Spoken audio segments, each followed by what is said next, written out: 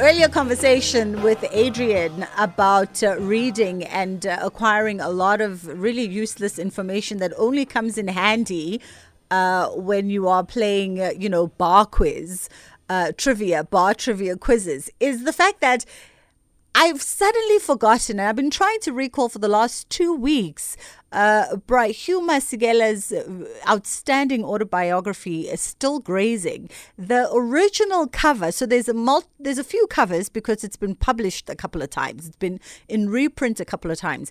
But the original cover where you see a young Mmusi Maimane on the streets of Soweto jumping in the air with a trumpet in hand and people in the background. That picture was actually shot by a very iconic photographer that I'm now forgetting who it was. And if memory serves me correct, I think that trumpet was given to him by Miles Davis. I could be correct, but there is a connection there with other jazz legends in terms of who gave him the trumpet and who shot the picture. I came across this information years ago. I archived it in my brains, but now my brain has filed it so far back down that I can't access it. That is our musical selection, Mmusi Maimane with Stimela, coming through, the first of many musical accompaniments that have been chosen by our guest presenter this morning. And he needs no introduction. He is born of Soweto. And he's been at the forefront of South African politics for numerous years now as a young man, one of the youngest leaders to come out and lead South Africa's biggest opposition party. And then subsequently to that, resigned, causing all kinds of commotion on the streets of Twitter and in the political scene, with everybody trying to figure out why. But the one thing that we do know about him is that he instills some kind of hope in most South Africans. He's that beacon of light that a lot of people, when they mention his name, they mention it with great positivity. I'm talking about, of course, none other than one South Africa movement leader and founder, Mr. Mmusi Maimane. Twitter's favorite Muruti joins us on the line to be our guest presenter for the first installation of Guest Presenter 2022. Good morning to you. Hey, good morning, and good morning to fellow South Africans. Happy 2022. I don't know if you still can say it on the 9th of January, but I imagine it will hold until we get paid again. So good absolutely. Morning. Good morning. Absolutely. We are black after all, so we'll say it until eventually we just forget. I hope you've had a restful and beautiful December. What do politicians do? What do political leaders do in December? Strangely, I used my December a lot to not only prepare for the following year, but, invariably the year becomes so busy that I found myself, catching up with my kids, working out where they're at, and we traveled across the country a little bit. Yeah. And also just reconnecting with my wife, who obviously in the year things get so busy. But yes.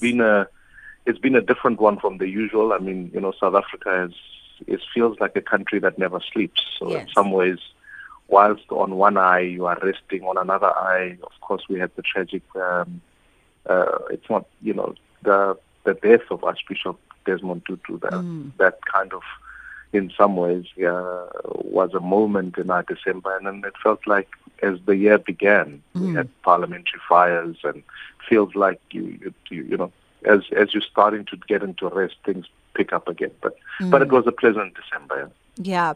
I must admit, just looking and experiencing world through civil servants and political leaders, oftentimes I think a lot of South Africans forget, especially when they are criticizing y'all throughout the course of the year and laying blame at your feet, they forget that the real tangible sacrifices that your families, your partners, wives, husbands, children really take on during the course of the year, because there is no time for y'all to selfishly have that much needed quality family time. It's go, go, go, go, go for people in the political space, and it never ends. And as a result, you miss a lot of milestones and a lot of important moments in the lives of your family and loved ones.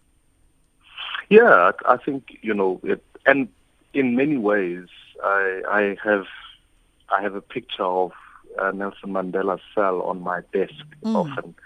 And I always remind myself that many have paid a deeper sacrifice than the one we pay. In many ways, I just think I still get to see my kids. He couldn't get to see his own, and then many others. So at some level, you've got to always keep the why alive. But at the same time as that, it doesn't change the fact that sometimes it is an expensive calling. It is a tough job in that sense, in that, now I'm a father of 3 kids. And when I reflect on the lives of the first 2 and the third one, you realize often how it's been different to watch them all grow up. They're growing up in different eras, different times. And for the first 2, I can't remember when some of their milestones they hit, and for others you do that. But we've as a family know that our service to the country is a thing we do as a family. It's not just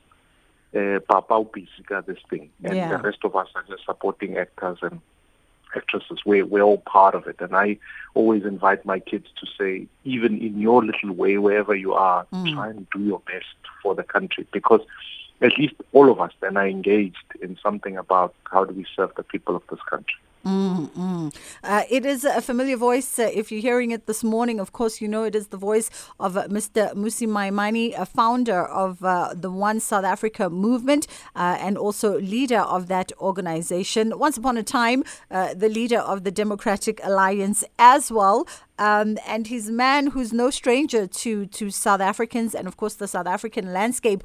You get likened to, and for anybody, by the way, who thinks this is going to be, because it's SAFM, it's going to be a politically charged conversation, I'm so sorry to disappoint you. It's not.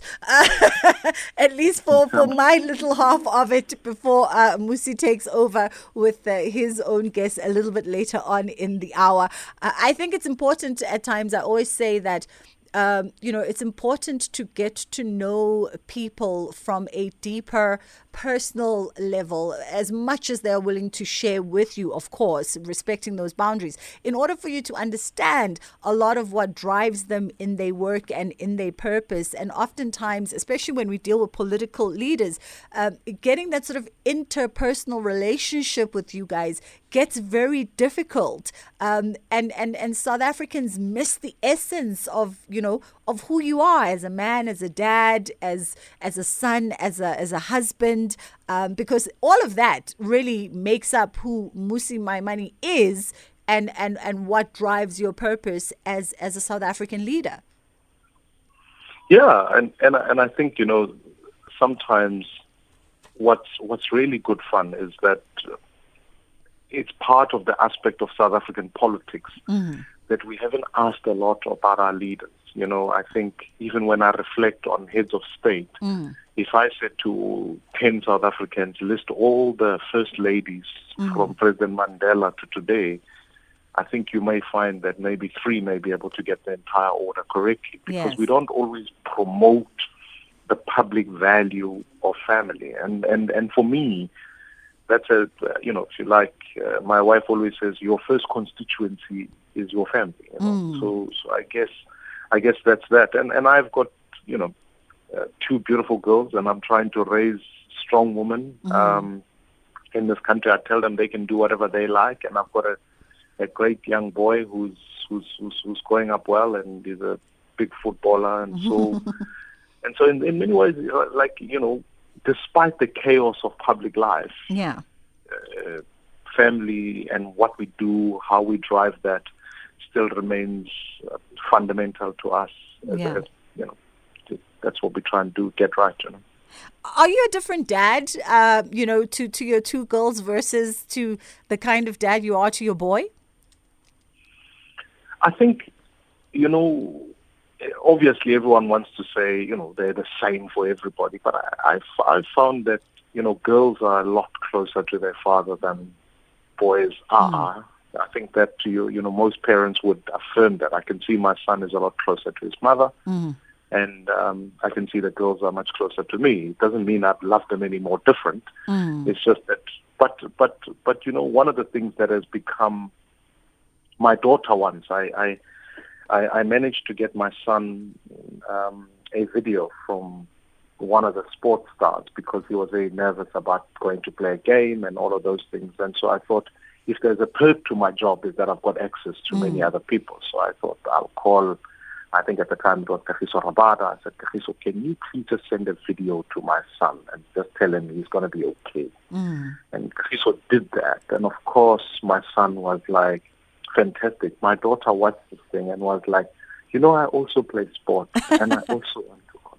And I realized that, at times we have different expectations for boys versus girls. And I've now had to settle it earlier on to say we raise strong girls. If they want to play football, if they want to become doctors, lawyers, whatever they want to do, I'm going to make it possible, because I think we live in a country often where I think women are almost seen in certain instances as second-rate citizens. And I think given the history of our country and gender-based violence, I think that's something that as fathers we need to be at the forefront of fighting the fight for. So I think I'm a lot more determined and working hard on my girls and try and make sure that my son knows how to treat girls, because I feel that that's part of the responsibility that we've got. And ultimately, I always tell my kids, all three of them, I tell them, look, your mother and me were here before you. You guys are going to leave us. So I guess when it's said and done, I'm here with her.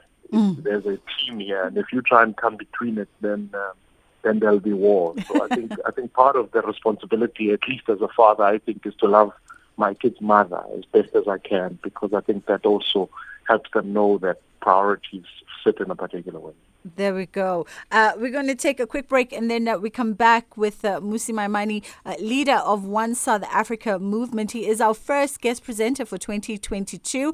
We're going to get into the world of leadership when we come back, and then a little bit later on the show, he's going to introduce us to a very close friend of his, and they're going to have a discussion about something of very much of importance to both the gentlemen. If you saw his tweets over the course of the last 48 hours or so, he's been really trying to drill down on the education sector in South Africa, what's going wrong and what can we do. Went so far as to call for the resignation of the Minister of Basic Education, but I'm going to get out of the hot seat for that discussion and let him handle it squarely. For now, though, I would love you to tell me, we started the show with Hugh Masekela's Stimela, which was your choice, and I would love to play Mom Miriam Makebe's Aluta Continua, also one of your choices this morning. Why those particular songs? What resonates with you with those particular artists? I, as a child of Soweto, that particular song, Stimela, first of all, my father is a big jazz fan. In fact, the majority of music I still listen to today is jazz, in different iterations, South African, international, etc.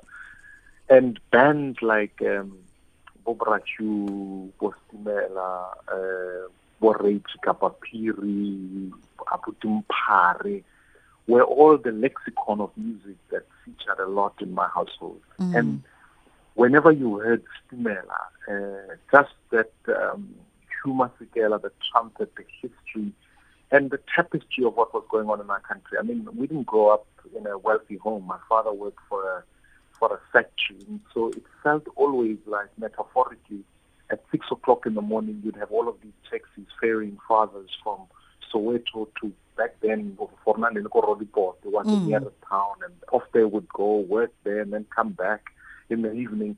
And it didn't matter. There was no differentiated income in the street. It was kind of like all our fathers worked together, and therefore all income was pretty similar, and the challenges were all similar. So to me, it is such a, it's like one of those songs that give you a deep reminder of something. It's a bit like watching a plate of food with 7 colors on it. It can only have reference to Sunday in Dobsonville with beetroot. And so it's such it is it is what our country is about. And for me, that particular song has always been, such it's in some ways a tribute to my own father, who gave us values that say to us, look, you've got to do your best to fight for what goes on in this country. But it's also a tribute to the fathers of Soweto, because so many of them spent their lives. I mean, the song is about mining and where that comes from. It doesn't change the economic picture that was painted. And so it is indeed one of my favorite. In fact, like you, was one of my favorite artists, I think, that South Africa has ever produced, and a global icon indeed. Awesome. That is Mmusi Maimane. He's standing by for the rest of the hour. Our lines are open if you want to try and steal in a question or two or three at some point, but we might not get around to it because he's about to engage in a quite pertinent conversation around education in South Africa. For now, though, let's play another great South African legend, Mum Miriam Makeba with Aluta Continua.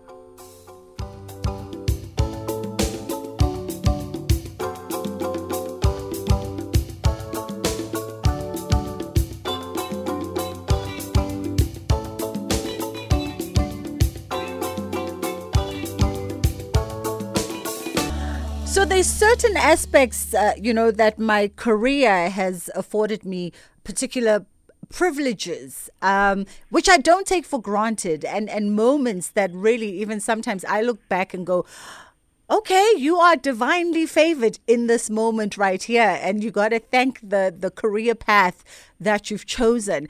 As the song plays, it's one of my favorite songs. Mozambique is one of my favorite places. My people have heritage in Mozambique.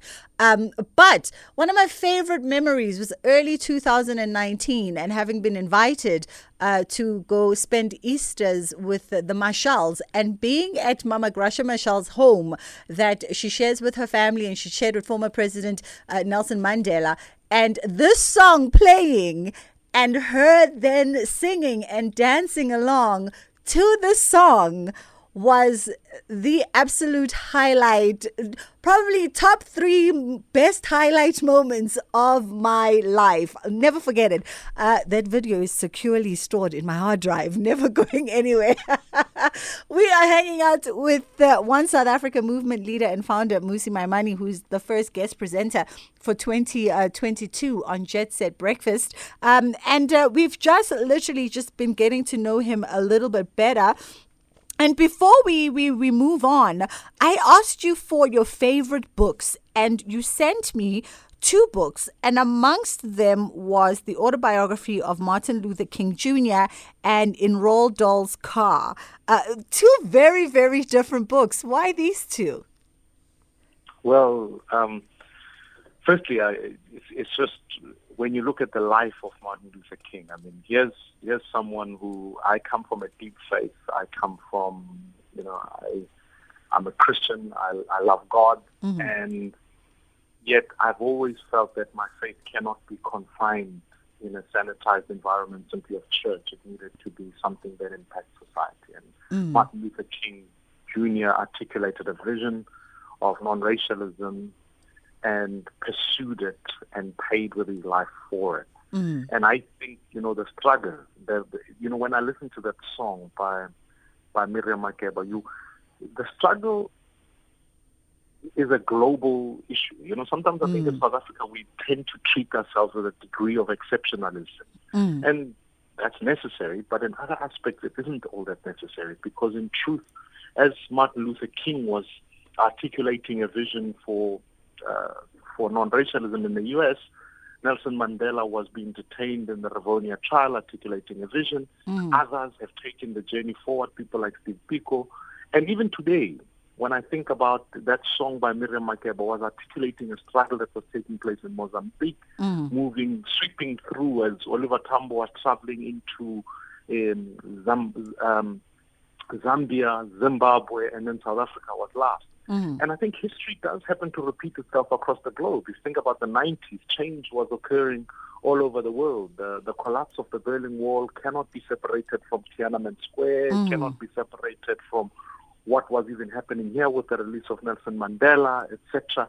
And now, when I think about 2020, 2019, 2020, you can't separate the fact that here is a new Malawian president being elected, here's a Lesotho new prime minister has come on board, the Zambian president has come on board, Zimbabwe goes to elections next, and I think the rest will follow suit as South Africa. So I think history always has these sweeping moments, and I think we are living through one. And the second book was a book called Cast, and I love that book because for the first time it gave us language globally about what it would be for us, that racism and race and class are historical concepts, but they all share the same features. And Isabel Wilkinson does such an unbelievable job of identifying key features of how oppression works globally. That, in fact, I think in the book she articulates almost the 6 pillars that uphold caste systems. And when you look at the blueprint of apartheid, you can see the same pillars in place. You look at Nazism, you can see the same pillars in place. You look at what happens in the US, you can see the same pillars in place. And you realize that actually, in some ways, discrimination has a formula. And if we can break down part of that formula and understanding that to dehumanize another human being is to move away from Ubuntu, whether that's in Germany, America, South Africa, all of it is the same feature. So for me, those books at least have helped shape part of my thinking about the world. And I think I'm privileged enough to have lived through a time such as this one where we are now, if you like, hitting the reset button on the world. I think what SARS COVID has done has asked us some really honest questions about what kind of world we want to see. And that to me is exciting. Now, the next part of our conversation is where you then get to introduce us to a friend of yours or someone close to you and take over the convo for the next 10 minutes. And I know that you guys are going to be focusing on education. So let me get out of your way for a little bit as you go right ahead and guest present. We do this even on Spaces, but it's my absolute privilege to have with us our next guest, someone who I can proudly claim I taught how to write the number 2 in primary school, and a South African who's contributed to the media landscape, a great black consciousness advocate, and a close friend of mine. Although he would deny that publicly, so I guess on this platform he can't. That's why I get to go first. None other than Thabo Shole-Mashao. Good morning, sir. Good morning, Rangani. Good morning to the listeners of SAFM. It's a wonderful privilege to be speaking to you on this platform. Thank you so much for having me. I know it's great to have you. Mr. Tibos, I guess there's so much that happens in this country, and yesterday obviously you had a chance a little bit just to watch the January 8th statement. How did you find it? What did you think? And I want to get into a discussion about education, but how did you find it? Well, I thought that the background would really matter because, as ANC celebrated its birthday yesterday, the 110th birthday, it celebrated it on the backdrop of a number of things. The recent local government elections, where they came out wounded, not only by voters, but by coalition negotiations. It also came out on the backdrop of the ANC being bruised and bleeding from the release of the Zondo Commission report. So there was a myriad of issues. The president ascended the stage politically limping because there was so much that was happening on the background. And the statement, I found it to be more or less of the same, and I don't want to be too much of a critic, but I found it more or less the same. I think there was a missed opportunity in saying we have done wrong, this is what we have done wrong. And on our birthday, we are disgraced and humbling ourselves to say that we have done wrong. It was not a day of platitudes, not when the country is going through so much. But I found it to be a campaigning exercise.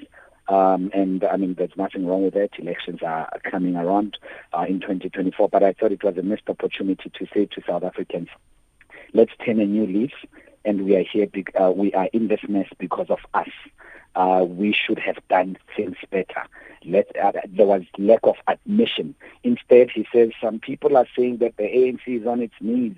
Actually, the ANC lives and the ANC leads. I thought that was being tone deaf on the side of the president. But other than that, there were key things that were articulated, which one can reflect on, how they want to strengthen the state, to have a competent state, and unity and renewal were the underpinnings of yesterday's speech. So I'm taking my political analyst hat off now, and I don't want to go into that mode, but I thought it's very important if we have a leader as ANC in society to admit to its shortcomings, and yesterday was a missed opportunity. Now, I mean, for me, the great omission, and the job here is not to talk about the ANC in some ways, but I thought there was a great omission around education. In fact, the word wasn't mentioned at all, other than in the sense that there's a commission being set up to look at South Africa 2032, and perhaps that issue might come up there. But as you know, I'm passionate about education. Thabo and I studied together. And in fact, we were co-study partners for our matric exams. For matric exams, yes. Drinking a lot of Coca-Cola, addicted to it at the time, just to go through. We lived on Makwenya and Coca-Cola through the matric exam. Yes, I must have yes. And that's one of the reasons I'm still addicted to it right now, and thanks to you. But I find, Thabo, that omission, you can't plan the future of a nation without thinking about its education. And as you know, I've been advocating a lot for the, scrapping of the 30% pass mark, because I find it unacceptable that our young people could, in any particular subject, be affirmed to be capable of or having achieved competence at 30%. And I would make the case to say some of it says to me that we failed to create a vision that says, how do we address a historical injustice that was bequeathed to us through Bantu education, but how do we take the last 27 years and say, are we producing learners of the future? So I don't know from your perspective, why is it that the education discussion doesn't always feature right at the top of our agenda as a country? And maybe it's part of the reason that I'm certainly wanting to put it there, because I think it's fundamental to the development of any country. Yet we spend the biggest chunk of our national budget on education.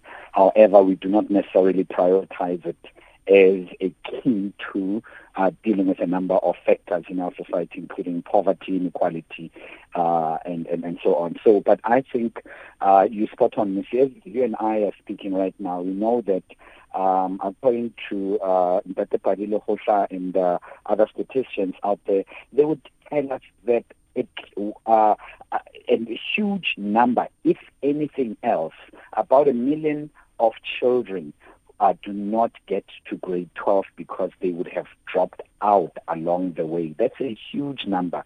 Unemployment is intricately linked to education, and the type of education also matters. It's not just about education, but the type of education that we get also matters. As you and I are talking right now, over 7 million young people between the ages of 15 and 35 are unemployed, and many of them are unemployable.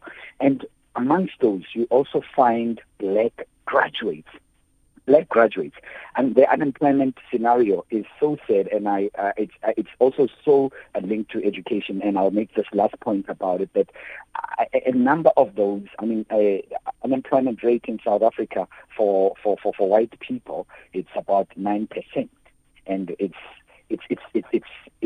relatively far lesser than what we have for black people, which is over 35%. And that just tells us that all these issues that you were talking about earlier on of inequality, they are still prevalent, and they can be resolved by education. One, if we make sure that we prioritize quality education, because it is the only escape mode for someone who stays in Bramfisher, someone who stays in Alexander, for a young girl in KwaMashu out there. If we focus on them, give them proper education, and expand their minds, and give them tools not just to have a certificate, but to be innovative enough in order for them to create something for themselves, then we will be getting somewhere. So I know you're passionate about this issue of education, and I'm hoping that it can be taken seriously, because yes, indeed, the Department of Education will tell you that the 30% debate has been misconstrued. What they mean is you can't pass if you only get 30% for all subjects. You must at least get 40% on 4 subjects before, then for the others, if you get 30, you'll then pass. But nonetheless, that's a low benchmark for ourselves. We are not expanding our horizons. We are not being ambitious. Can you imagine if we were to say to our kids, study and study and study hard? And I'm the first to admit, academia is not for everyone. But at least at that level, elementary level, when you have the green light, when you have the basics, the numeracy, reading to comprehend, that's when you can then expand to other things. Even if you want to do woodwork, even if you want to do steel cutting, but the basis, if we get the basics right, we will get somewhere.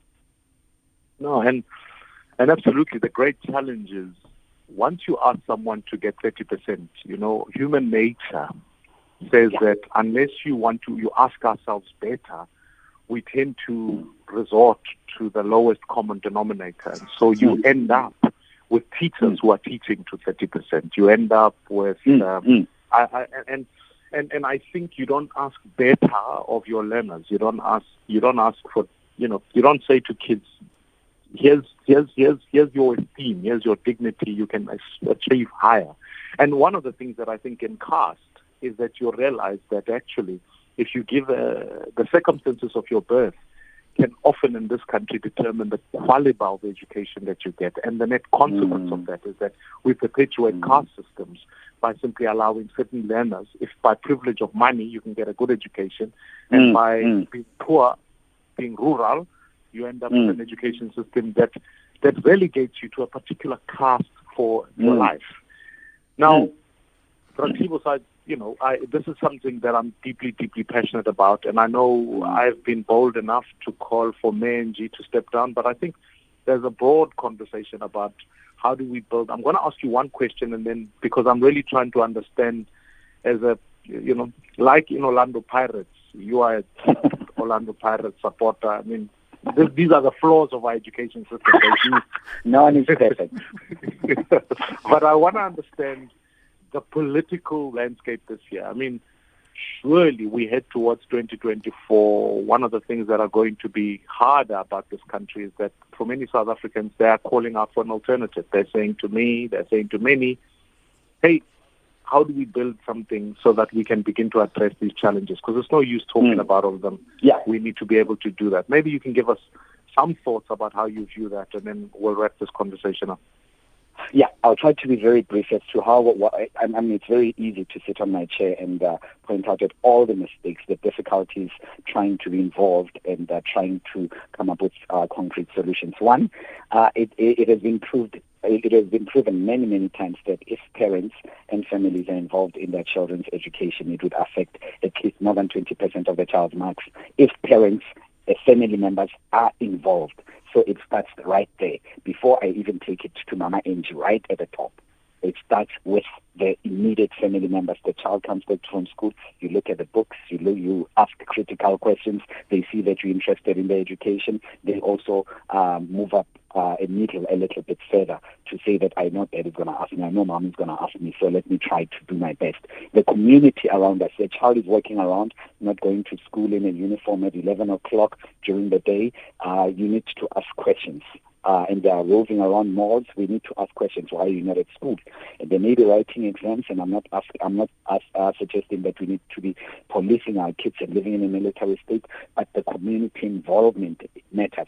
The teachers must be properly remunerated in order for them and incentivized. But they too have a responsibility of not being lackluster about their careers. It's a calling. It's not a job. It is a calling of educating society. If you're a teacher and you just don't care, you arrive late at school and your standards are very low, the learners are going to learn from you.